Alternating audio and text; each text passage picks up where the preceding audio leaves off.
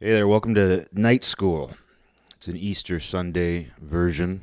Not that there's anything Easterly to talk about today. What I was actually thinking about is in response to something I saw. I saw an older woman express this online. Something about how people need to not respond to other people's stories with their own story. And this actually plays into this idea of one-upping that I first heard about a decade ago. And then it seems to have become, people seem to have become increasingly aware and opposed to the idea of one-upping when it comes to conversation, talking to another person. And, of course, there's a time and a place where you just listen to somebody. There's a time and a place where somebody's telling you about something in their life, and you just listen and you don't respond with something of your own. But when you do that, that's called relating. I mean, it's how all relationships are formed, hence relationship. Hence the word relationship. We relate, that's how we form relationships, and we relate by comparison. By comparing our situation to theirs. And yeah, of course there's a time where somebody doesn't want to hear how something similar happened to you, or something similar but maybe more grandiose. The thing that happened to you was even bigger and better. And that's what people are concerned about when they say, oh, you're one-up. He's a one-upper. And that's a new term. That's, I've heard it. I have to say, though, this isn't just an internet thing, because first of all, I'm only peripherally aware of a lot of internet slang. I don't pay that much attention to that kind of thing, although we live in a world where that stuff is all over the real world. So there's really a very blurry line between internet slang and the slang everybody uses. I mean, you'll meet housewives and dads who use internet slang in daily conversation, and they're not even that involved. I mean, if you watch TV, you'll see that. They use internet slang on TV, and people catch up very quickly now. Well, it used to take like somebody's parents years to catch on to some slang word, and by the time they're aware of it, of course, nobody else is using it. But now, the snake swallows more of its own tail, and things speed up, trends speed up, things fracture, and so you'll see people using, the words of youth. The words of young people at a quicker rate, but young people also let go of things at a quicker rate. But anyway, one-upping is something that I've mainly seen that referred to online, but the first time I ever heard it was in person. I was with a guy who I was friends with. He was a coworker who I was friends with, and we were at a party, and he told some sort of funny story, and I responded with something just like, well, yeah, but have you ever done this? And I remember he just stopped dead in his tracks, and he just said, don't one-up me. And I think he was drunk enough to be, he was drunk enough to just let his, insecurity just, cut to the bone. I mean, it was I understand, I might have been obnoxious. I'm not even saying, anything. I mean, and I'm not even somebody who has good stories. If you listen to this show, you know that most of my stories are one time a kid said something in third grade that I never forgot, and here's my interpretation of it 28 years later. A lot of my stories are not that interesting. I know that about myself. While I've had plenty of adventures, while I've done plenty of things, the things I end up wanting to talk about are not interesting in the traditional way that let's all, a bunch of sailors crowded around the bar telling their stories, telling their war stories of when they were out to sea and they almost lost a leg and a guy fell overboard. I don't have stories like that in most cases. I don't think many people even do anymore, and that plays into what I'm talking about, is this increasing insecurity over being one-upped. But anyway, just to finish that thought, the first time I ever heard it was just this guy saying to me in person, don't one-up me. Or it was something to that effect, and I remember being bummed out about it, because it's, first of all, this guy was my friend, and normally this guy and I would have those sorts of exchanges, and I was making no attempt to one-up him, first of all. It's there was nothing. I was just kind of egging him on. In fact, I felt like we were playing a game. It's like throwing up the volleyball. Like, here, you now hit this one. And a lot of my exchanges with this guy were like that. Like, he and I would go out drinking, and a lot of our conversations were like, yeah, but this. And then he would throw it back at me. And that's how a lot of my friendships are. A lot of my friendships over the years have been an exchange like that. And it's not always competitive. It's just kind of like you're egging each other on. You're adding more fuel to the fire is how I see it, not trying to beat them. And so him saying that, it's the only time anybody's ever said that to me. Maybe other people have felt it. Maybe other people have felt that I'm, trying to one-up them or something. I don't know. That's never my intention. I've never felt that way. But what's interesting is this idea of one-upping kind of coincides with other cultural, social forces that have gone on where, it used to be, I think that form of conversation used to be much more normal. And not just the relating aspect, because not just like, oh, my family member died and somebody else says, oh, yeah, well, my family member died and this is what I went through, because that's an attempt at compassion. It's saying, like, I understand your situation. And while you shouldn't hijack somebody else's tragedy with some story of your own, part of having a relationship to somebody is knowing how to navigate that. It's knowing how to balance your own story without, like, trying to overpower them or distract from what they're trying to tell you. And it's never going to be perfect because we are imperfect. We are imperfect. We were born with original sin, and the original sin is basically imperfection as far as I'm concerned. So it's like our conversations, like us, are never going to be perfect. But we try. We try to relate to people. We try to relate to people without hijacking the point they're trying to make or overpower them or one-up them.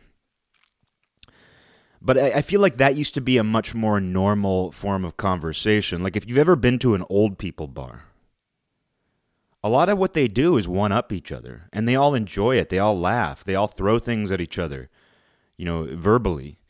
And I'm not just talking about, like, insulting each other, like who can insult each other the most. I'm talking about they just telling stories. And it seems to be something that was a natural part of conversation with older generations. And some people are more introverted. Some people don't have stories. But it just seems like when it comes to conversation, that was much more acceptable to be like, well, here's what I have to say. Here's my story. And maybe it was that people lived more adventurous lives. Maybe it is that people were doing more. I mean, this could be a byproduct of people living in a world that has become dominated by digital communication. And as much as I've been defensive of some aspects of social media, as much as I do defend some aspects of that, because I think it is what you make of it. I think if you have the right discipline and you have the right perspective, that social media is no worse than anything else you come in contact with. The problem is, like anything, is that people are undisciplined. I mean, you can say the same thing about food. Did you know food is awful? Did you know food is destroying our lives? Because people eat too much of it, or they eat some of it that's not good. It causes them, the amount of food they eat changes the way they think and the way they feel, and then that changes the way they interact with people. It's like you can say the same thing people say about social media or as they say about everything else. And of course, people should be critical. People should see social media through a critical eye. But I don't necessarily see it as inherently any more malignant than anything else we as humans come into contact with. I mean, it can make us feel worse. It can make us feel angry. It can ruin our relationships. But that's true for any number of things that we do. Maybe it makes it easier to do that. Maybe it makes it. Maybe it kind of expedites that process where you can do that much easier and quicker. Like you can be upset much quicker because you can log on to something and see some opinion or whatever it is, or feel insecure. But that insecurity plays into what I'm talking about with one-upping, where I think this increasing concern and because there have always been braggarts. Like braggarts have always existed. People who do try to beat you at every single story do exist. I worked with a lady who nobody liked, and I kept her at arm's length. I liked everybody I worked with at this place, but this lady, she was kind of a pariah, and it was sad because it's just like she just did not get it. It's like she was missing some component. But people would say something, and these are actual exchanges that I witnessed, and someone would say something like, oh yeah, I got a new car this weekend, I got a really good deal, and she would say like, oh, what'd you pay for it? And they would say, she goes, oh, I got a better deal. Somebody had a baby, and they were talking about how much their baby weighed, and she was like, yeah, well, my baby was 10.5 pounds. That's how much I weighed. And I said, well, I was 10.5 pounds, so I'm like your baby. I tried to relate to her. No, I don't think I did. I never tried to talk to her because she would just, try to beat everybody's story with nonsense, like stuff that was uninteresting. Because I think that's a distinction: is the person trying to say something interesting in the or just, are they saying something that is relevant to the context of the conversation, or are they just like dropping something on your feet? Are they just stepping on you? I think that's part of it. But those people have always existed. There have always been braggarts. There have always been people who say pointless things to kind of try to beat you at your own game. Those people have always existed. But I have seen this increasing insecurity over it because with those people always having existed, you know what to do with them. Like if you're an adult human being, you know what to do when somebody is always trying to beat you at this game that doesn't even exist. Like if somebody's always saying, well, I got a better deal. Oh, I drink. I mean, I brought this up with drinking where, when you drink, there's always somebody who will tell you, oh, you drank 3/5 in a weekend. Have you ever drank 5? And then when you quit drinking, there's always somebody who's like, oh, you think you had a drinking problem? Well, I had a drinking problem. There's always somebody. That's what I'm talking about. It's the people who try to tell you things like that. But you know what to do with them if you're an adult with a fully formed brain, which is that you just say nothing. You just let it go. You don't let it, it doesn't make you insecure. Like when someone is pointlessly competitive in that way, unless there's something interesting about what they're saying, you just let it fall. And it turns out it doesn't even land on your feet. Turns out they're trying to step on your toes, but it turns out they're missing. Turns out they're not even stepping on your toes. They're not even stepping on your toes. They're not. It's in your mind if you feel like they are, or you're as insecure as they are if you feel threatened by what they're saying. And sometimes it's just a misfire. Like sometimes one person will say that to you, or someone will say something to you, but that's not typically how they talk. They typically aren't trying to step on your toes, so you can give them the benefit of the doubt. They tried to relate to me, or they tried to throw up the volleyball for me to hit it, but it was a poor throw, and I couldn't hit it, and maybe I didn't want to. Maybe I wasn't in the mood for volleyball. I'm not in the mood for volleyball. It could be something like that.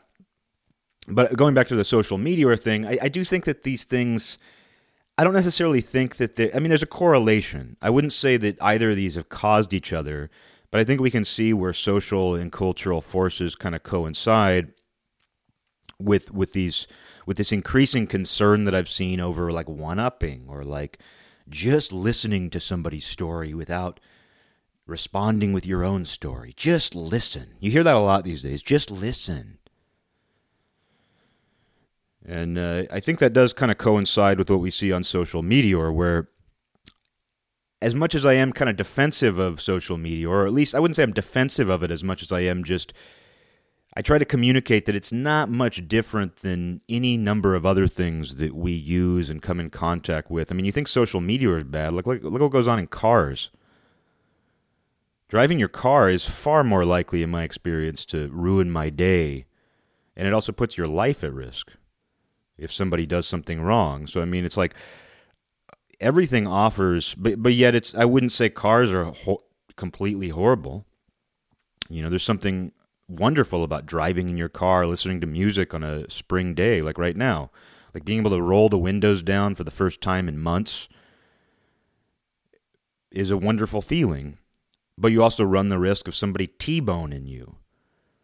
You also run the risk of somebody just cutting you off, not using their turn signal. All these number of things that could ruin your moment, if not your day. And people are fools on the road. Fools on the road. And so social media doesn't seem that bad when you compare it to driving. But yet people are like, social media is ruining everything. And like I always say on here, it's like we had 2 world wars less than a century ago. Or I guess the First World War was a little over a century ago, but who's counting? We had 2 world wars basically in the last century, and social media didn't exist then. But yet people are like, it's social media that's tearing us apart. I'm writing a book. Oh, I'm a psychology professor writing a book about how social media is tearing us apart. It's like we had 2 world wars, we had countless wars. I mean, don't you see the bigger picture here? We can turn anything into a problem. We're human beings. We can turn anything into a problem. You can turn anything into a problem. We can, though. We do. But to get to my point, just with social media, I think the thing that I see as a problem that relates to this like insecurity over storytelling and the exchange of stories is that everybody has this platform now where they can just say their thing and it's on their page, and even though it's distributed on this feed that everybody they know looks at, it's still theirs. It's their little box. It's their little box of text or their photo. And in that box and everything underneath that box, the replies, it's theirs. And they can control what people say in response. They can delete a comment. They can ignore a comment. They can choose to acknowledge it with the like button. And what I see is the biggest problem that I've had with the development of social media, Meteor, it's called Meteor, is the like function. Because if you used earlier forms of what's now called social meteor, if you used earlier versions of that, and there were a number of sites like that, or forums were a version of it, there were online journals, even earlier versions of the sites that are around today, like Facebook, they didn't have a like button. If you wanted to acknowledge something, you had to say something, which is how acknowledgement typically works. In the flesh, acknowledgement typically works in the form of you saying something out loud to let somebody know. Or, of course, there are nonverbal things you can do to communicate that you are listening to somebody. Like, yeah, or nodding your head, or just eye contact. But even then, those things don't actually mean you're listening or paying attention. It seems like when I'm saying, I'm probably less likely to be listening, and I'm saying that in order to, pretend I'm listening. If I'm actually listening, I'm probably silent. And I'm not much of an eye contact guy, which disturbs people. But I listen better without eye contact. But in the flesh, there are different ways that you can communicate acknowledgement. So, what these like buttons, these favorite buttons, these heart icons are, is there a way to acknowledge somebody? And it didn't used to work that way. It used to be that if you wanted to say something, if you wanted to acknowledge somebody, you had to say something. And there's value to that. And I think even today, people value a comment much more than they do a like. But yet they're hungry for likes. They're hungry for acknowledgement. At least, I'll say for me, I definitely value a comment more. And I don't comment enough. I don't comment on other people's things enough. But the like button is this way to be like, I saw this, and I'm either enthusiastic about you, because, I haven't started resenting you for some bogus reason yet. You haven't weirded me out yet. Or it's just a way of being like, I'm going to acknowledge you, because this is a free way to apparently make someone feel good, because people feel really good when they get things liked, when they get acknowledged. But this plays into the whole one-upping thing, because it's like people are used to expressing themselves in their own little box with people saying nothing in response, or little. Because, you'll see a lot of comments. It's not like people respond with anything that substantial. And there's almost a negative connotation when you see people respond with something long. It's almost like, usually, if someone does comment, it's just kind of like, yeah, you go. get it, something like that. So it's interesting, though, that we've kind of created this world where people are used to basically having the mic. I hate to use that phrase, like having the mic. Having the mic. Are you talking about my friend Mike? But no, it's like having the mic. And so people feel that way when they're on social media, and people communicate that they're watching, that they're listening, by clicking the like button. So there's not really an exchange going on. People aren't really exchanging information. It's not really a conversation. Even if people reply and they're like, oh, this reminds me of this, let's talk about something, more at length. It's not really a back and forth. It's your little stage, your little platform where you're holding the mic. And I think this increasing discomfort with like one-upping in real life, to the degree that like people sometimes don't even want to hear somebody else's story. They don't even want to hear what somebody else has to say, is this feeling of, hey, I'm holding the mic here. I just told my story and you just need to listen. When that's not how conversations work. That's not how chemistry works. That's not how conversational chemistry works. You should say something to somebody that makes them think of something that inevitably relates to their own life or something they saw or thought about, something they came into contact with their senses, something they are aware of, which is knowledge. Awareness is knowledge. So they're going to say something to you based on that. And then that's going to make you think of something. And you're either going to really dive deep on one subject, or that's going to cause you to talk about all kinds of things. It's that sort of idea. But I think that as people's social skills have declined, I mean, we know that. That is another one of these downsides of social media and the digital dominance of our age, is that we can see where people's basic social skills have declined.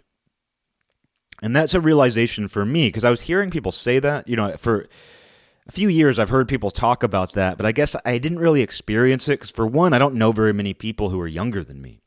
Like, I don't know many people who are more than 3 or 4 years younger than me. But I have come into contact with some people who are in their 20s, and some of them have perfect social skills. And I have met a couple teenagers even. It's very rare, but I have come into contact with people who are a little bit younger, or my age. People my age as well. And I have noticed like what I once perceived, or I've realized what I once perceived as sort of a rudeness or coldness is actually probably a decline in social skills. I realize that a lot of people don't even know how to say hello. They just kind of freeze up. Like, even hello is too much. And this is something I've ranted about, but I noticed this with my generation, where most people I know will tell you they hate talking on the phone, and they hate it because it terrifies them. It makes them extremely uncomfortable. They feel this pressure. Whereas, like, when I talk on the phone, it's just like turning the faucet on. And I have to remember to listen on that too. But, the people I talk to on the phone, nobody ever feel like I have several friends who I talk to regularly on the phone.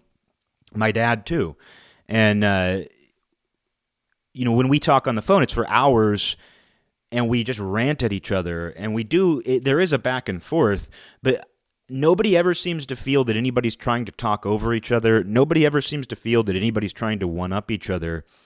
And yeah, I have a couple introverted friends, and we talk on the phone once in a while, and I do kind of dominate that. And I'm actually more introverted in reality than, at least far more than I am on this show. But if I'm with a friend who's extremely introverted, I'm going to be the dominant one. It's all relative. But, in those conversations, like, nobody ever seems to be, like, sometimes, like, I have a friend, I'll be talking to Miles, and I'm just like, let me finish this. Like, let me finish this point. And he'll do the same, like, where we'll scream over each other, but nobody's offended, because, we understand what's going on. It's like nobody's insecure about this conversation, because the important thing is the conversation. The important thing is the back and forth. Even if one person grabs the mic ruthlessly for a minute or 10 minutes to talk about something important to them, nobody's offended. Nobody's bothered. But I have noticed with certain people, and maybe it's that they're shy, maybe it's one thing or another, but a number of girls I've dated have been terrified of using the phone. And they're people who are my age who grew up using phones. but they're terrified of the phone. It's like they think it's a portal to hell. I'm not even kidding. They're terrified of talking on the phone.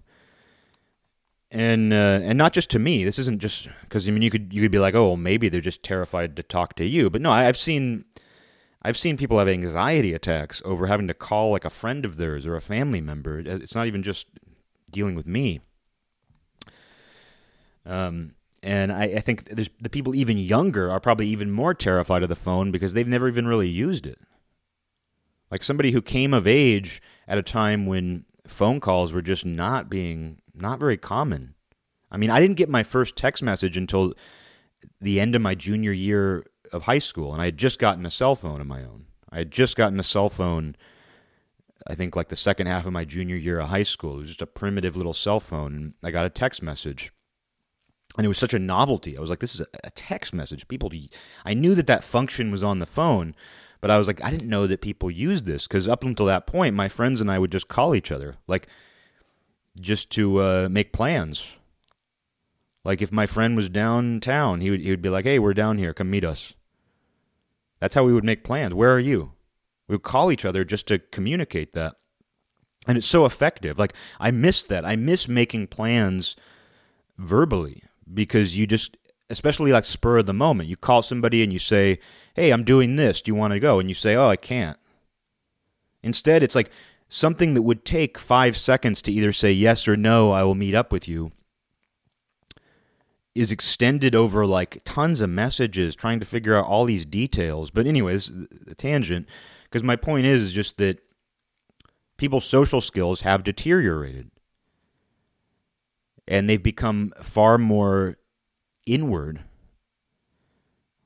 in the way that they express themselves. And when they do express themselves, it's often not in real time. Like even though I think that a lot of people just think their thoughts as they're typing, and there is a real time aspect to, say, social media, where you're like thinking your thoughts as you type them, not necessarily rehearsing something. Although people do that too. People draft things, people rehearse what they're going to say, and they type it out and that kind of thing. But you can tell a lot of people just think things essentially as they're typing them, and it gets right out there. But it's still not real time in the same way that a conversation is, where you're on the spot.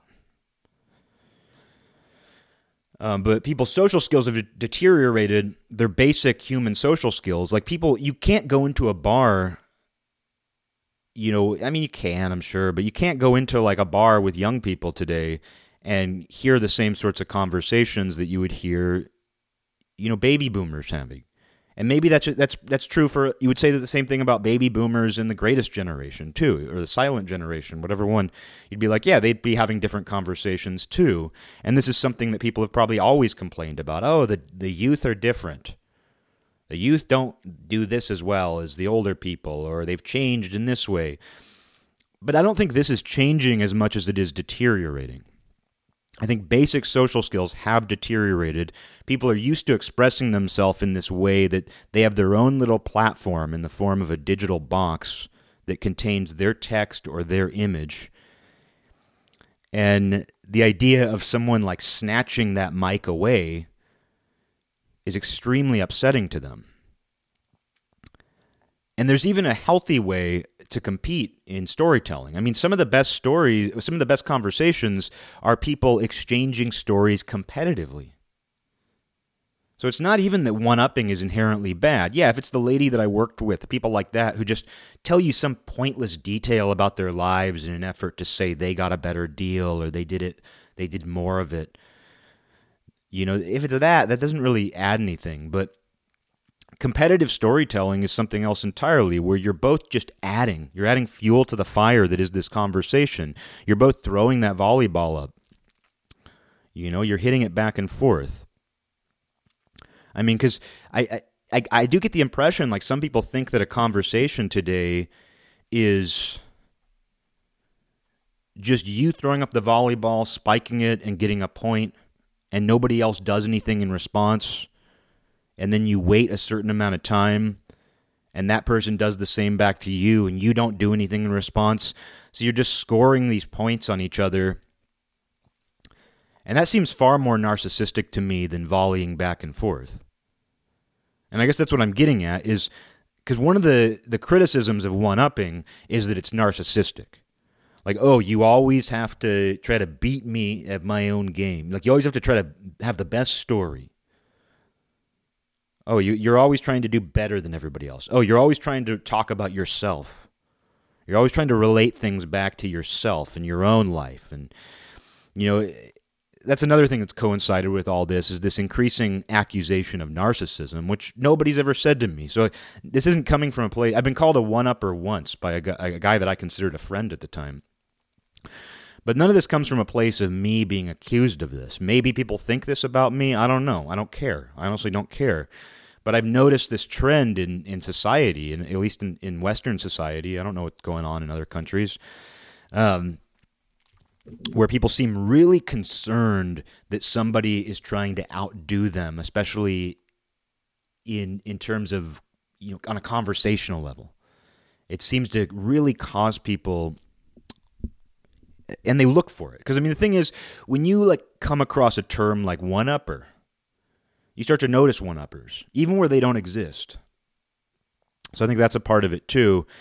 I was going to say, this also coincides with this increasing, diagnosis of narcissism in our society. And we saw that a lot with Donald Rumsfeld, where every frickin' person who's ever run for president is a narcissist. Not diagnosably. Let me put it this way. I wouldn't say they're a narcissist. I would say the idea of running for president on its own is an extremely narcissistic gesture. The idea that I have what it takes to be the leader of an entire country, a massive, powerful country. That's a pretty narcissistic gesture, that I'm the man for this job. But yet that's also a quality that leaders need to have. There is an inherent narcissism to leadership. Even if other people prop you up and tell you should be the leader, even if you don't want to be a leader and other people choose that role for you, even accepting it is kind of a narcissistic gesture on your own part. It's like, well, yeah, maybe I am that guy. But you saw it a lot with Donald Rumsfeld, where people are like, these armchair psychologists are like, he's obviously a narcissist, which I think he is. If somebody's a narcissist, I would say he probably is. He's a president. He's Donald Rumsfeld.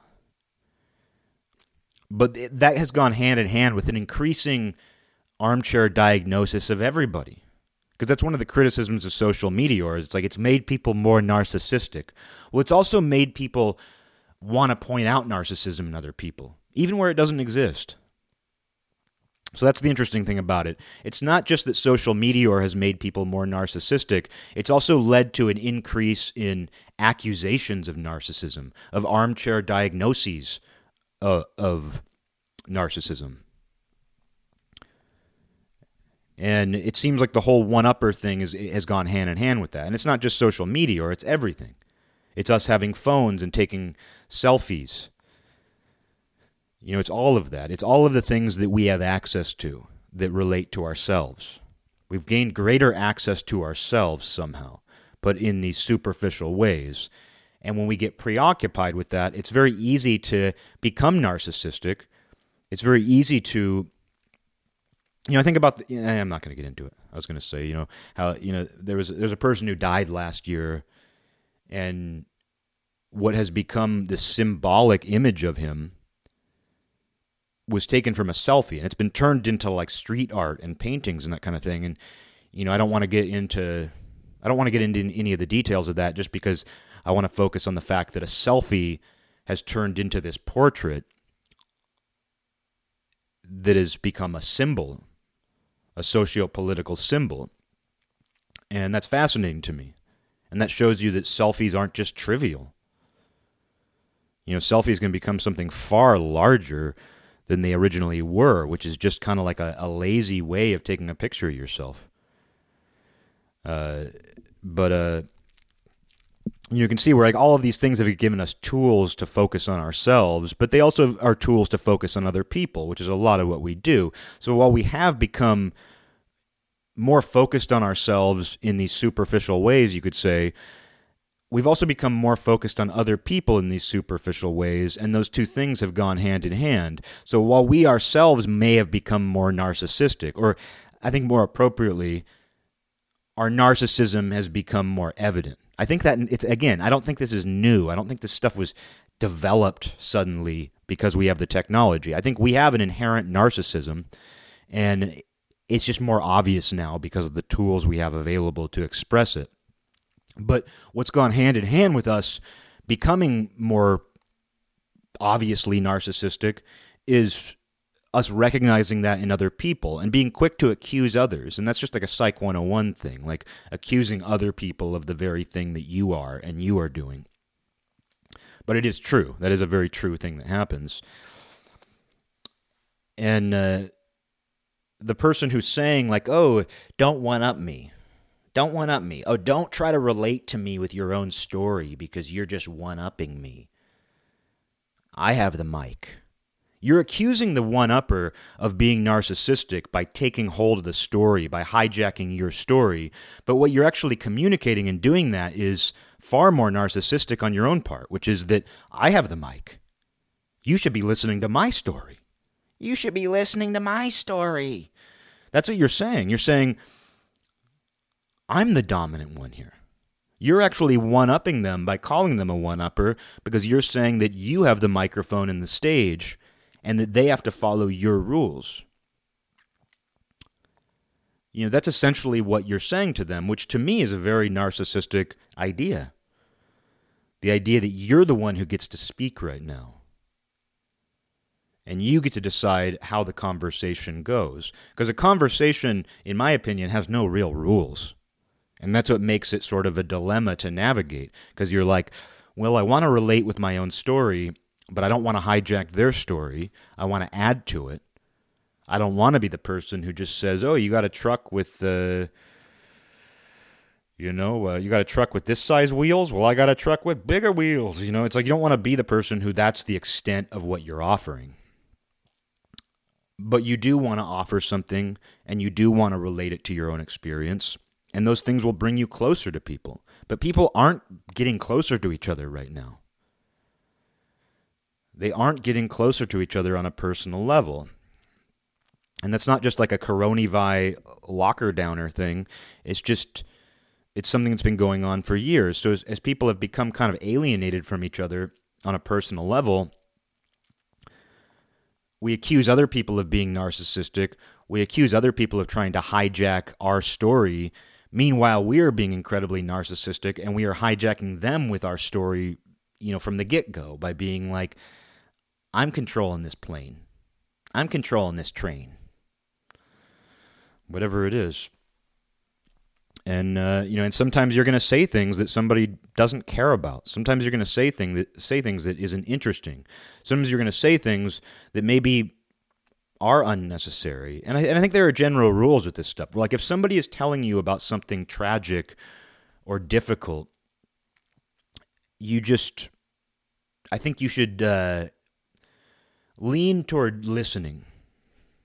And if it goes for advice too, because there's a lot of people who don't like unsolicited advice, and I think another example of this is the mansplaining thing, which I hate to even say that word.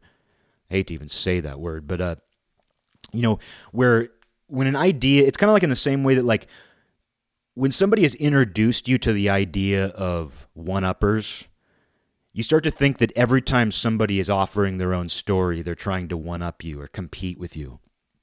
And I think it's similar to the mansplaining thing.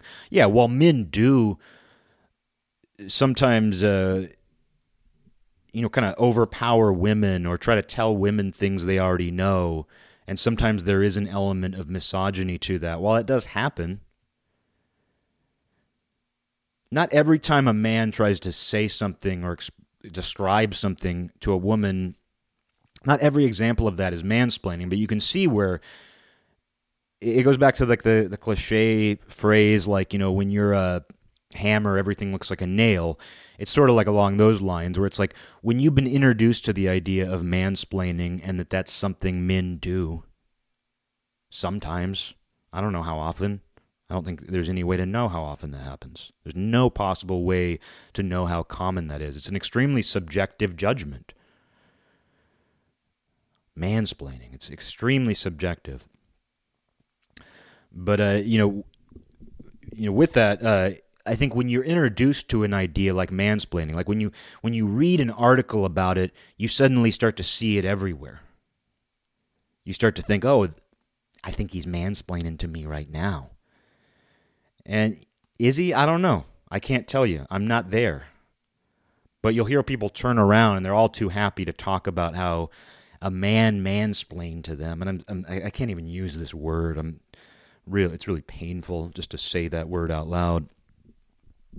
Because it's something everybody does. It really is. It's something everybody does. Sometimes people try to tell you about something you already know how to do. And yeah, maybe there is a misogynistic element to it. I'm not going to take that away from anybody, that exists.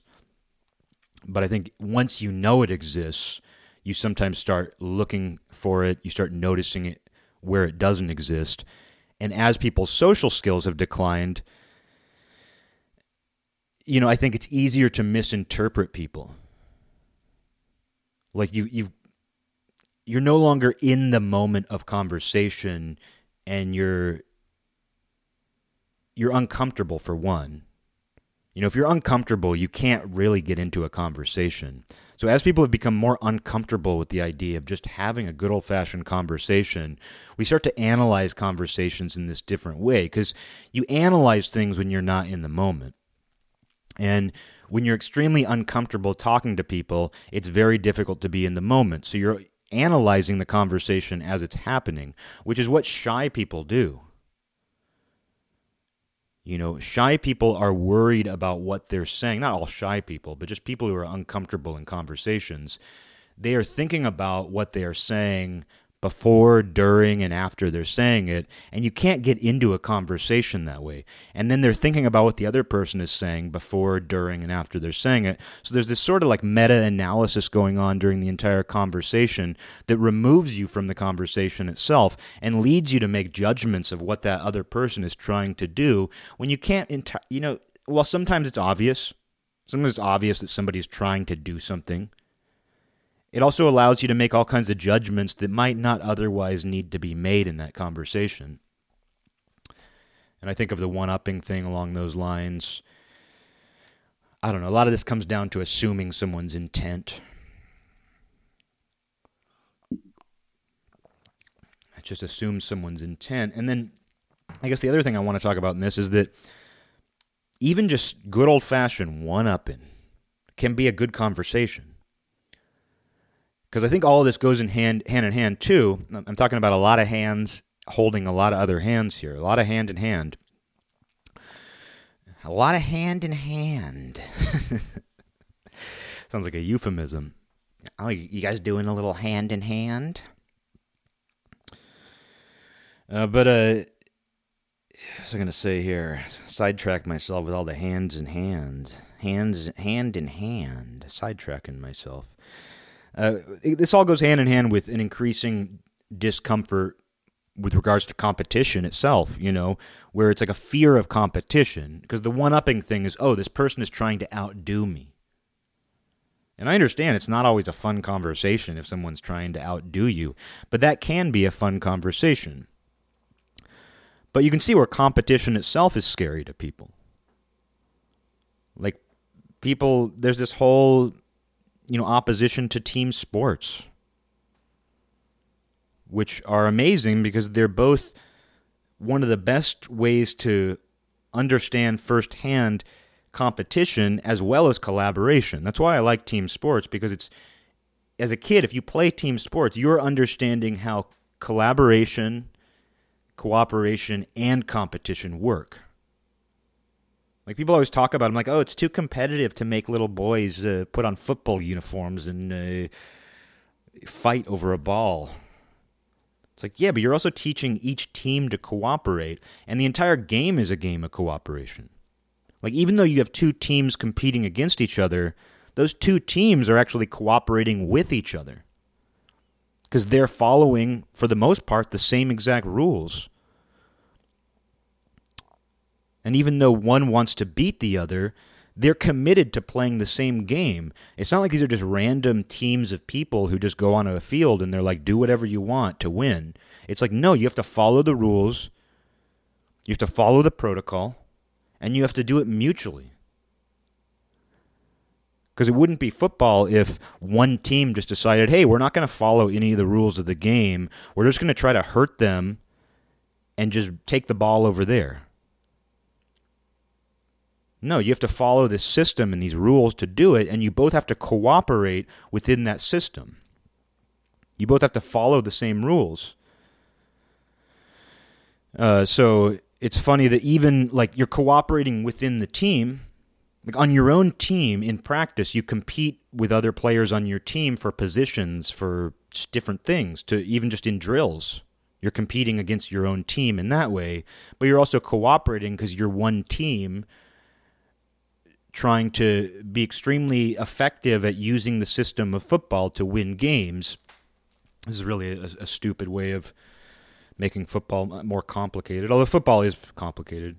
But so it's like there's competition and cooperation going on even on your own individual team, and then there's competition and cooperation going on when two teams play each other.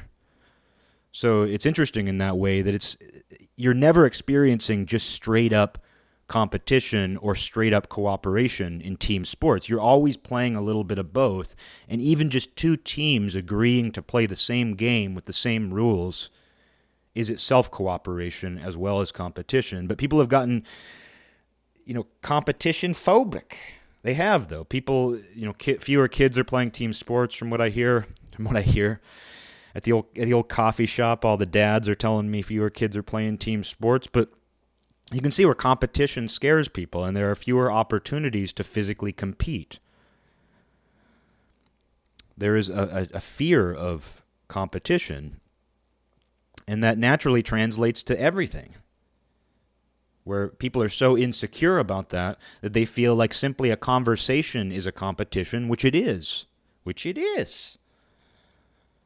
But it's not necessarily unhealthy to compete.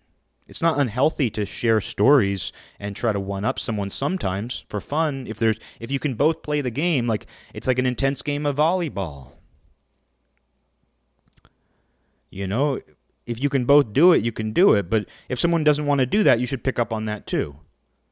Like you don't want to be the person who's always just trying to win some non-existent conversational competition. Like you don't want to be that person, but you test the waters a little bit. Because sometimes that can be fun to have your own story, to have your own adventure to tell someone about. And I say this as someone who doesn't even have interesting stories. Very rarely. And the few interesting stories I have, I will tell you over and over again. I mean, I have a friend who's looking for jobs in Vietnam. He's going to do teaching in Vietnam or Southeast Asia. And I think he's done it before. And he was telling me about it, and I was like, oh, yeah, I visited Korea. Somebody I knew was teaching there, and I told him a little bit about that. And if he was insecure, he easily could have been like, this is my story. I have the mic and the stage. I'm talking about how I'm going to go teach in Vietnam, and you're trying to one-up me because you already knew somebody who taught in Asia. You already went to Asia. Oh, you're trying to outdo me because you got to Asia. You planted your flag in Asia before I did. It's like somebody could actually respond that way, and we see people do respond that way. And that's why I'm talking about this. Because it's so freaking insane. But fortunately, my friend is, an interesting guy on his own. He's not insecure. He's not conversationally insecure. So we just ended up having a conversation about Asia and moved on to something else when that ran dry. But you can see where, like, me bringing up, I was relating to him. He brought up something just on the fly. He brought up something he was planning to do. He was going to go teach in Southeast Asia. And I told him about my own experience with Southeast Asia. One of the few interesting stories I have. And he didn't take offense. He didn't say, like, I have the mic right now. You need to wait until I'm done talking about my plans for Southeast Asia before you talk about how you already planted your flags there. He didn't do that because he's a normal person who knows how to talk. But you can see where even something as simple as that can rub someone the wrong way in today's world.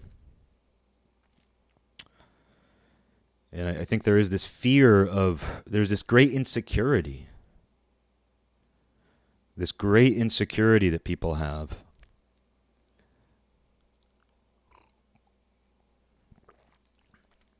And but even then, it's like I don't think that, a competitive conversation is necessarily bad on its own. While there's a time and a place for it. Like there was this time where, this is going to be a great story right here. But there was a time, like some years back, where some friends and I went to a bar. I was with a couple friends. We went to a bar. We ran into a couple who were friends of theirs. Like I didn't even really know these people. And we all sat down, and we had all just gotten to the bar. So we were all on like 1 or 2 drinks. So we just had that initial buzz. And we all just started talking, and each person had a story. Like the conversation there was no lull in the conversation. I still remember it because I've had very few conversations with, 5 people that went like this, where every single person at the table every single person was like upping the ante. Each person was throwing a different story that was adding fuel to the fire. And you could kind of feel this element of competition where the tone of it was kind of, when I went to, like someone there was like, when I lived in New York, and they didn't talk like that. Because people, let me just say, people who live in the Pacific Northwest, who have lived at New York, really love to talk about it. And God bless them, because that is interesting. It would be very easy for me to be like, oh, so because you think you lived in the Big Apple, you think because you lived in the land of Big Apples, you better than me? Because you lived in the most famous city in the world? You lived in the most famous city in the world? You think all your stories are better than me? And there are people who, from the Pacific Northwest, who lived in New York for a year, who will come back and try to be like, well, in New York, it's better. Because that's a form of That's a form of like the dead end that I was talking about. Like the woman I worked with who's like, I got a better deal on my car. Oh, my baby was heavier than your baby. Oh, you're going to bitch about being pregnant with a 9-pound baby? Well, my baby was 10.5 pounds. Like that lady who just dead ends conversations with her attempt to like beat people. Like there are people who are from other parts of the country, or they lived in another part of the country, where like their idea of a good conversation or their idea of what they want to communicate is, I lived in Boston, and the Lobster's so much better there. The football team, the New England Patriots, are so much better there. Those are dead-end conversations. Like, that's never a good conversation. And that is a one-upper. That is like the ultimate like negative one-upper, is the person, like my friend was bartending some years ago, and this guy was there from Boston, and he was like an ex-cop. So he was like the ultimate stereotypical. I mean, he was even from like outside of Boston. It wasn't even like he was from Boston itself, but he had the accent, and he was talking to me. We were just both sitting at the bar, and everything he said was that. Every single thing he said was like, we got the better lobster. Yeah, we got the better football team. It was just all that, and I was just like, cool, like I can't. It's not that I feel insecure or threatened. It's just that I can't possibly have a conversation like this, because all I can say in response, like the currency of that conversation is like, we got the better salmon. Our football team is good too. Our forests are better. Like that just, it's pointless. It's a dead end of a conversation for me. Like if he wanted to talk about how good the lobster is, that's a different conversation. Like, oh man, we got such good lobster. Got to get my Boston accent down, which sounds like this. We got such good lobster in Boston. If you wanted to talk about how good it is and like elaborate and talk about how the lobsters live in a cave below the bay where they dumped all the tea, And that's why it's so good, because the lobsters have been living off. The lobsters have been drinking the tea from the Tea Party for the last 20 years. The Tea Party was 20 years ago. For the last 220 years, they've been drinking the tea from the Tea Party, and that's why the lobsters are so good. Now, if he wanted to have a conversation about it, I wouldn't have felt threatened. Like if he was talking about how good the lobster is, and that was just kind of like, it was an open conversation, but the extent of his conversation was just, the lobster's better where I am. It was that kind of thing. And so you can't have a conversation like that. But going back to this other bar thing, a lot of these conversations do take place in bars. Where I was with this group of people where everybody was upping the ante, and everybody knew everybody was upping the ante, and everybody was meeting the occasion. And one person pulled the New York card about something that happened in New York when they lived there for 6 months. Someone pulled some other card. Someone talked about having a baby or something. You know what I mean? It was like everybody had something, and it all made sense in the context of the conversation. And we were all on that initial 1 or 2 beers. So the buzz was just you were just ready to start talking. And it was very interesting. And this group of people never met up again. I never hung out with this exact group of people again. I saw them. A couple of them were my friends. That couple who joined us are people that I saw around. But I never had that exact moment recreated. And it was incredible because it didn't go on very long. It was a half hour to an hour or something of just everybody had something. And nobody felt threatened. And everybody hit the second that somebody was done telling their story, somebody else was ready to go. It was very interesting. And what's interesting to me about it isn't even what was said, because I don't even remember what anybody said. It's not like we were drunk. We were just buzzing, and I don't even remember what anybody told. The stories themselves just came and went. But what was so interesting to me about it is I've had very few situations where everybody seemed to be competing, but it was to make the story, it was to make the conversation better and more interesting. And after, the couple left, it was a short thing, where the couple just came in for a beer or two and they left. And then my friends and I were sitting there, and one of them mentioned it. They were like, that was crazy. Everybody was just throwing something in. Everybody was just doing their part. And there was a competitive element to it. We reflected on that conversation, because I think that's so rare, at least I feel among my generation, to have conversations like that. Because nobody felt insecure, nobody felt threatened. Everybody was just doing something with the conversation. And that's what you have to do. Nobody was worried about anybody one-upping anybody. And when the conversation died, when the people had to leave, they left. And it was worthwhile, even though it was forgettable. I don't remember a single story. I don't remember what story I told. Probably one of my 3 interesting stories. But, it was just something, because that's been the exception in my adult experience. And it seems to become even more exceptional to have conversations like that outside of maybe 1 or 2 close personal friends, or my dad. I called my dad a week and a half ago, and we went off. Both of us just went off about different subjects, and it's just, you can have that with family members. I was able to do that with my mom when she was alive. I'm able to do that with my closest friends for the most part.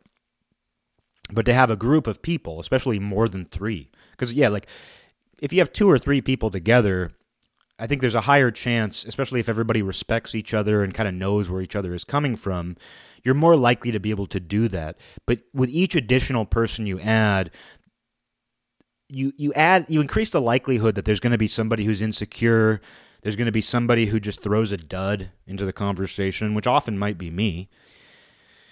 And so it's each person you add to a conversation means potentially just more, it's more likely somebody's going to be insecure. Somebody's going to tell a boring story, that sort of thing. So it is interesting how the more people you add, and I think that does kind of coincide with the digital world and the internet, where audiences are much larger. Because it really is, when someone communicates something online, it is similar to, I have a microphone in the stage and an audience. And no audience is big enough for me. No amount of likes is big enough for me. You see that a lot. Or I've mentioned before on here. Like sometimes just knowing that one person is actually paying attention to what you're saying while you're saying it in the flesh is phenomenal. Sometimes that's all someone wants in life. Sometimes all someone wants in life is to know that there is one human being with their eyes open, listening to you. Whether they say anything in response or not, that is phenomenal sometimes. Because there are so many people who go through life and don't feel acknowledged. And to know that one person is listening to them in that moment is huge. But people also get hungry for more. Like, I mean, to use the social media comparison, because I think it is relevant, you think about somebody who, like there are people out there who post things online and they get no likes. And then one person likes it. And that to them is like one person listening to them while they're talking. But people get hungry for more. You know, there's people who get hundreds and, you know, check that kind of thing, who care about that kind of thing. And I think that's a bad system. You know, I think the whole like button thing is a bad system because it just makes people hungry. One way or another, it makes people hungry. It makes things statistical. It makes things very statistical where people are counting. It's like they're counting the tickets they've sold to their show. And I just don't think that's how it should work. I think that was a bad turn that the internet took because it didn't used to have that at all. It was like if you wanted to acknowledge something, you said something.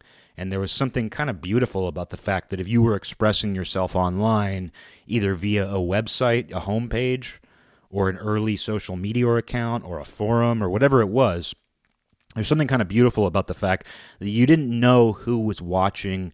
You didn't know who cared.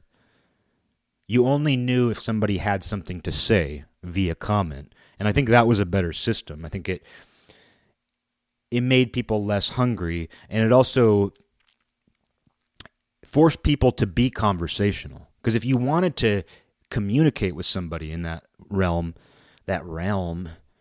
you had to say something that was interesting enough or relevant enough for somebody to say something in response. Whereas now it's like the response that people are looking for is just like someone clicking a button saying, I acknowledge this. And they might not even care about what you're saying. It might be a girl who has a crush on you and she couldn't give a shit about the thing you're saying. She just wants to let you know that she likes you. And that's a weird form of that now. You know, you can tell when a girl doesn't like you anymore because she doesn't like your posts. Oh my God, I noticed you stopped liking my post. But it's true.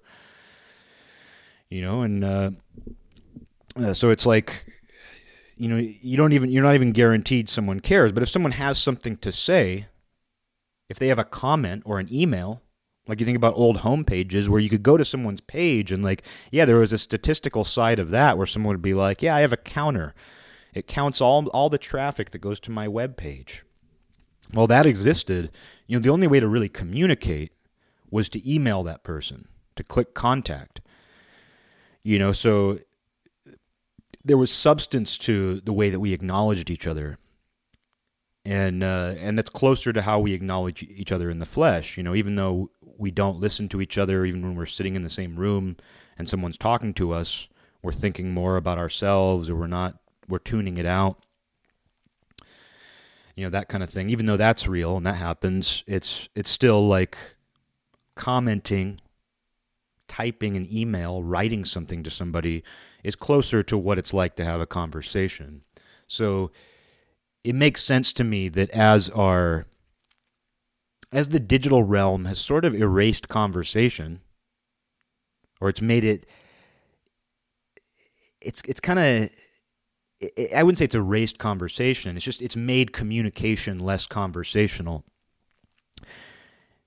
It makes more sense that conversation itself would kind of deteriorate, where people don't really know what a conversation is, and that a conversation is filled with warts. I mean, every conversation, it's warts and all. I mean, and that's my approach to podcasting, which this show is a conversation with myself, but other podcasts are conversations between people. And what stood out about podcasts when they were newer is that a lot of people took a warts and all approach. And that's the interesting thing. Like I've mentioned this before, but if you look at the way that people criticize well-known podcasts, it's very interesting because what they're criticizing is natural conversation. Like when someone watches some famous show, like some well-known popular podcast every week, you'll notice that a lot of the criticisms are just natural things that happen in a conversation. Like, oh, can you believe that he always says that phrase? Can you believe that he repeats himself? Oh my God, he's repeating himself again. Oh my God, he always says that one thing. Have you noticed how much he says you know? And those are normal things people do in conversations, but you're looking at them under a microscope, and you're looking at it as if it's something other than what it is, because it kind of is. It kind of is unnatural. Like a podcast is kind of an unnatural attempt at capturing a natural conversation. Like when I tried to record my friend once, and it didn't work, but the second I told him I'd hit record, this friend who is otherwise extremely extroverted on the phone suddenly just shut down because it was like something unnatural was happening. Whereas if I had told him, or if I told him, oh, I'm not recording this, but I secretly was, we probably would have had an amazing conversation, but it would have been unethical to record him without his knowledge or consent. But the second he knew, he's somebody who's never done this before, so the second that he knew the record button was hit, he clammed up, because even though the idea is to have a natural conversation, he suddenly knew it was no longer natural. He suddenly knew there was a performative aspect. He suddenly knew it was being documented. So it's interesting, like the popularity of podcasts is that, oh, it's listening to two people have a conversation, warts and all. And there's a lot to it, especially with people who are comfortable, that is natural. The actual circumstances are unnatural. And then because of that, because these things have become popular, you now have all these listeners who are critical of things that are actually completely natural to the conversation. Like people missing jokes. Like I'll see that criticism on certain things where it's like, oh, the host totally didn't get that joke. And it's like, how many conversations have you had where somebody doesn't get a joke? How many people do you know who you like and you want to talk to, but they might not get all your jokes? You might care about them for another reason other than jokes. The exchange of jokes. You know, there's things like that where it's like that's a normal part of conversations, is people not getting what you're saying, people not laughing at your jokes, people stammering, people stuttering, people telling you stories that you've already heard, verbal tics. You know, all those things are normal, and it's funny that people criticize those in podcasts because those are the thing that actually makes it what it is. That's the reason why podcasts became popular, and who knows how long this will last. You know, obviously, it's just another form of radio under a different name. But who knows how long this bubble right now will last. I mean, I've been doing this in obscurity for 8 years, so that's meaningless to me.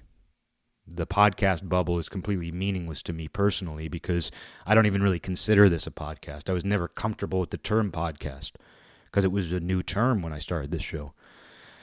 You know, it's interesting, though, that the thing that people seem to be most critical of when they listen to popular podcasts are the things that are actually the most natural about it. And it makes sense that people, too, are uncomfortable with natural conversations themselves in the flesh. People seem to be uncomfortable with the fact that people try to relate through telling their own stories. People even compete. People throw the volleyball up and say, hey, can you hit this? And sometimes people can't. And sometimes they do, and they go back and forth. And a conversation is full of potential misunderstandings. It's full of tons of potential for the positive as well. I mean, it's how we come to know and like people. You know, and if, because I mean, like, I've talked about it before, where it's like, a lot of the friends I have, like, I usually have at least one core interest in common with them, but very little of our actual relationship and chemistry involves that interest. Sometimes it does, but often it doesn't. So it's interesting to me that so much of it is just the ability to communicate with somebody in an effective way. So much of friendship is that. So much of a good relationship is that. And that is knowing that there's always a potential for misunderstanding, but knowing there's always the potential for understanding. And you achieve both of those things by back and forth. You don't hold somebody hostage and say, no, you're listening to me right now. Oh, you're trying to one-up me? Trying to one-up me? You don't have a conversation by worrying about that or thinking about that. And if somebody just gives you nothing but dead ends, well, you know that about them. And you might not like them.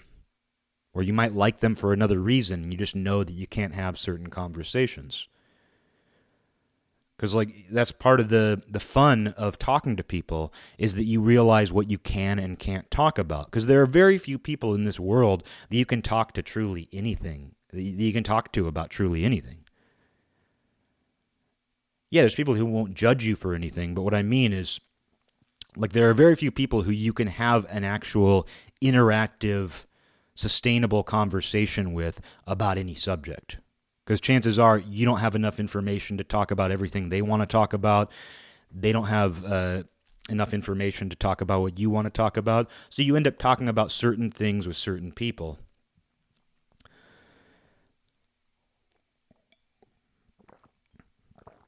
And so, having conversations with people is just improv. It's being comfortable enough to improvise.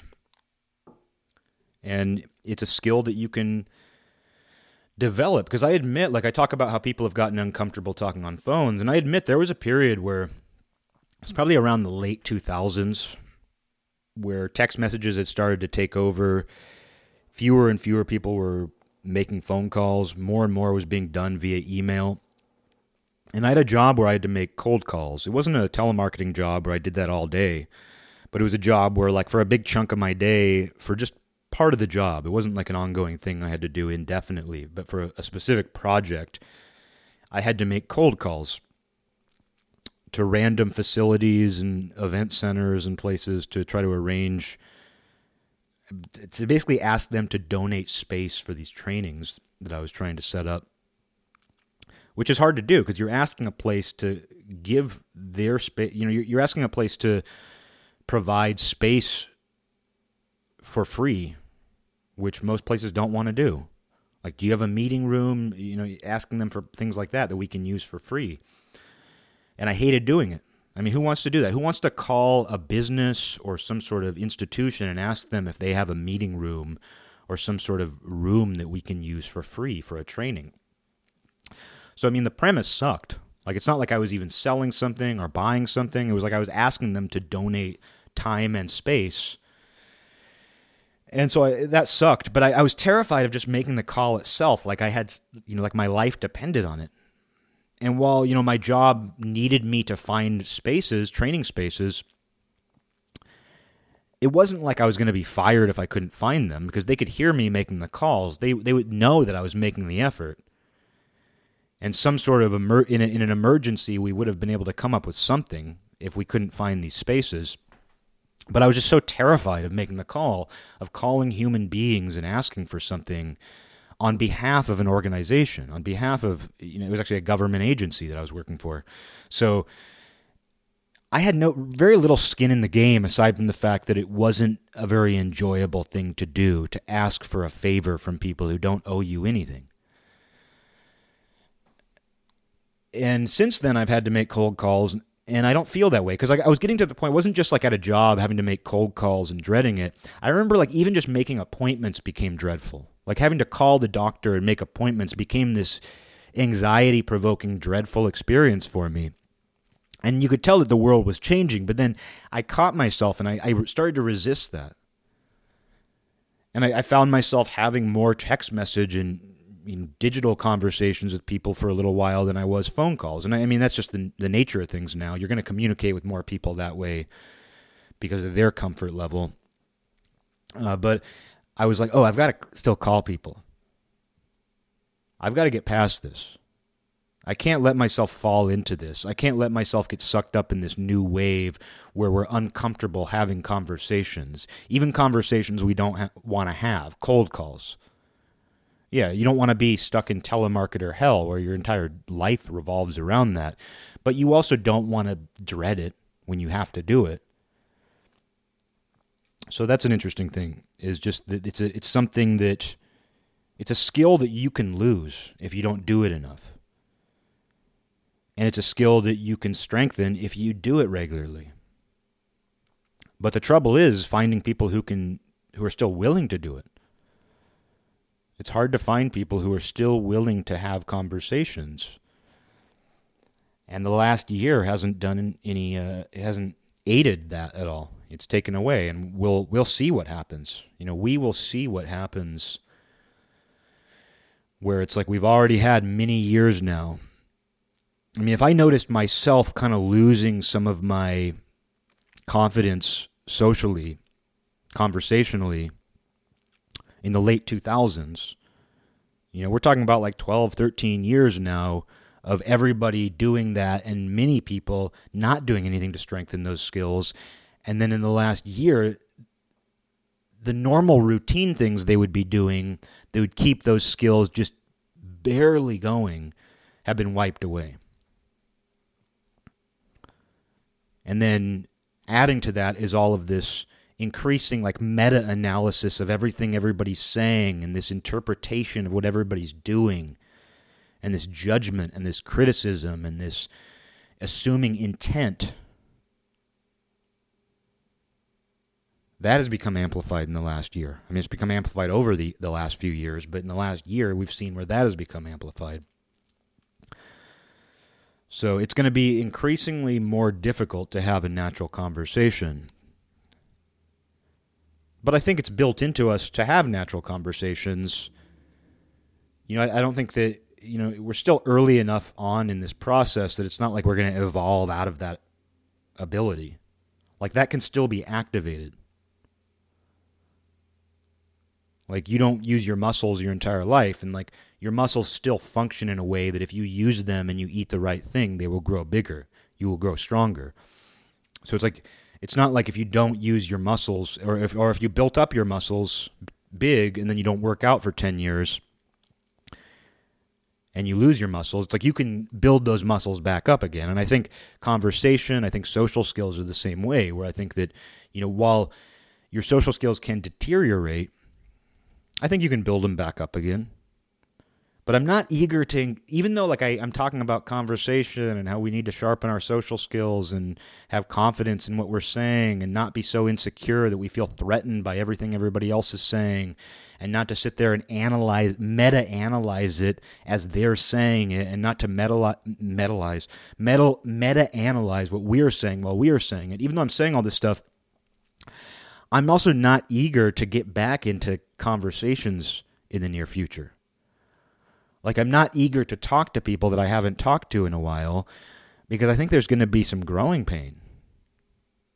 I'm not eager to get back out into the world. Like, I want, people are like, oh, I can't wait to get back out and socialize and go to parties and hug people. And it's like, there are going to be a lot of growing pains with that.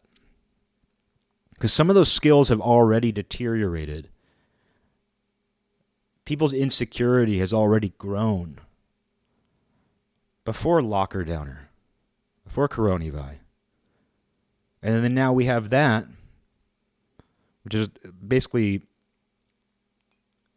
people have been completely immersed in digital communication, where they hold the mic and have a captive audience. And then you have all this hostility and insecurity, political, social tension. So we're going to have to contend with that too in our conversations. And I don't know, you almost get the feeling that even being able to maintain a conversation at all is going to get you called a one-upper. Because I think a lot of the things that bother people are just normal functions of a conversation. They're the things that we say to fill space, to try to keep things going. Because a conversation is a warts and all experience. The warts and all experience. It is, though. No, that's true. Where it's like there are going to be warts to a conversation. You're not living in a movie. You're not living in a TV show. And you can see where TV shows even try to capture that poorly. Like, I've never really watched these shows like The Orifice, Parks and Recs, You know, I've never watched these sitcoms. I'm not going to criticize them. But it seems like what they try to capitalize on is this human awkwardness.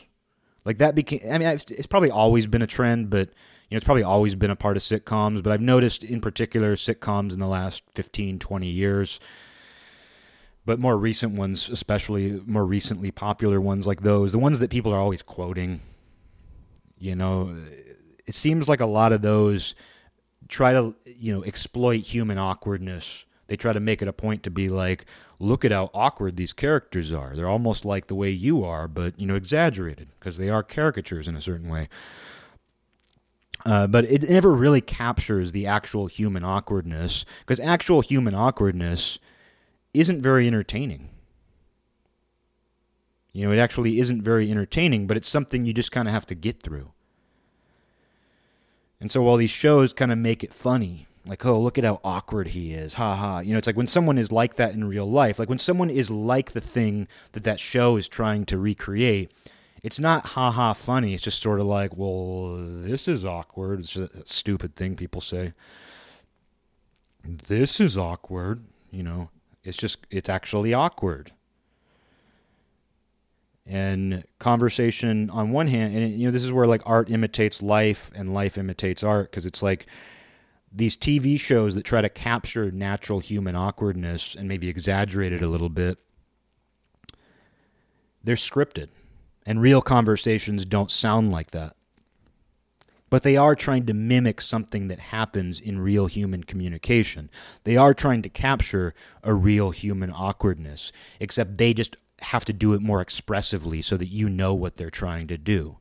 So that normal people can watch it and go, oh, because he made his eyes really wide and made a funny face when he said it, and there was a laugh track, I know that it's supposed to be funny, and it's not just a crappy show. You know, you have to be given cues. The average, not because they're stupid, but just because most people's brains function a certain way. When they're watching something, they often have to be told what it is they're watching. Like they often have to be told that this is meant to be funny. Oh, the character makes his eyes really big when he says it, so I know that there's something exaggerated and therefore funny about it. But it's trying to recreate something that does go on because that's what we respond to. It's why popular stand-up comedy usually plays on things that are relatable. Back to that word. They're usually things that we can personalize and understand. And even though we're not in a one-on-one conversation with a stand-up comedian, when a stand-up comedian talks about something and we go, oh yeah, he's talking about something that I've been kind of subconsciously aware of that goes on, but I've never had the words for it. And it reminds me of how my aunt said blah, blah, blah. And even though you can't say that back to the comedian, you're thinking that. And if you were in a conversation with one of your peers, you would say it. You know, if one of your peers said the same exact thing that that stand-up comedian is saying, that makes you go, oh, that's so relatable because of this. You're going to say the thing that is relatable, that you relate to. You're going to talk about how, yeah, oh, you're totally right. My aunt does that at the Thanksgiving dinner table. And you're not like hijacking the conversation by doing that. But if you were to scream that at the stand-up comedian on the stage, you would be hijacking it. You know, you'd be annoying. The comedian would treat you like a heckler.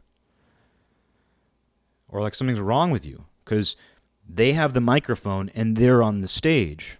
But we've reached a point where it seems like in normal conversation, a lot of people have started to feel like they are a comedian on stage with a microphone. Therefore, it's way more narcissistic to me to think that you, in conversation with your peers, are on a stage with a mic. That's way more narcissistic to me than somebody trying to add in their own bit or relate to it or tell their own story that your story made them think of. So I'd keep that in mind. Anytime you feel yourself threatened by something that somebody else is saying in an otherwise normal conversation, remember that you're not on stage. You're not holding a mic. Yes, sometimes people do just need to listen to you because there is an ebb and a flow There is context to why you're telling somebody something. And sometimes you don't want advice. Sometimes you don't want somebody else's story. But remember that when you're talking to your peers, you're not on stage, you're not holding anything. And neither are they.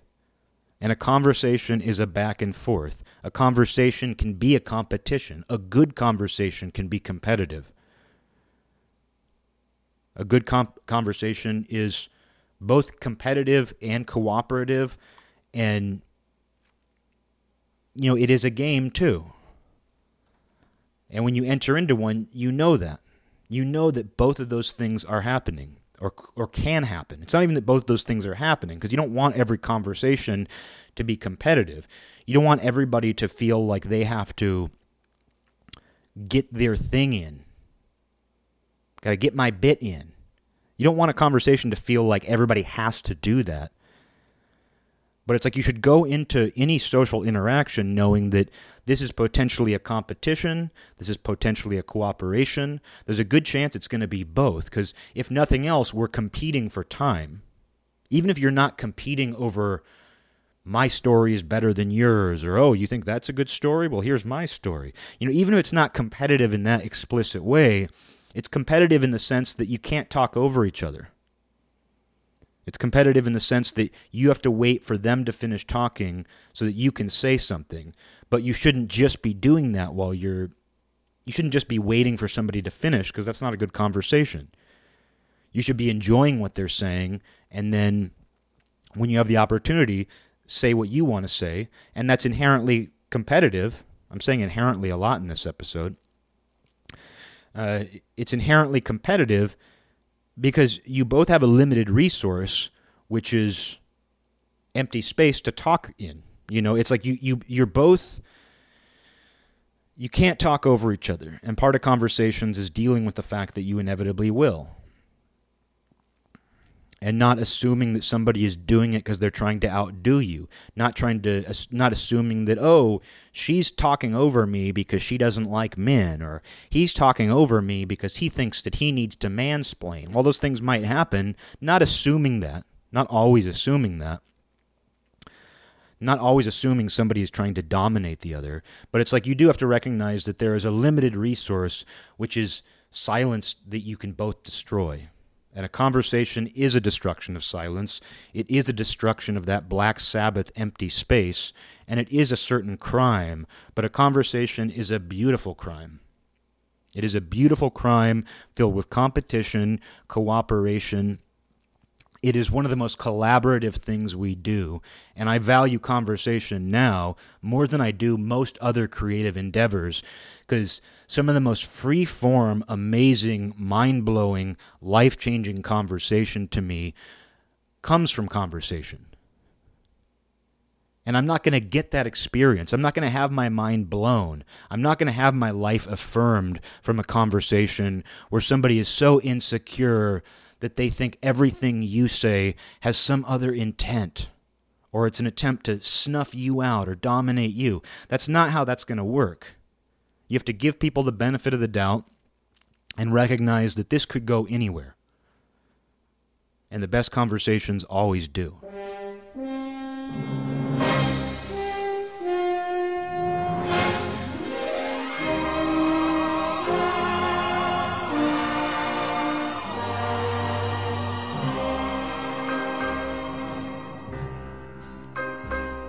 This land is mine. God gave this land to me. This brave, this golden land to me. And when the morning sun reveals her hills and plains, I see a land where children can run free. So take my hand and walk this land with me.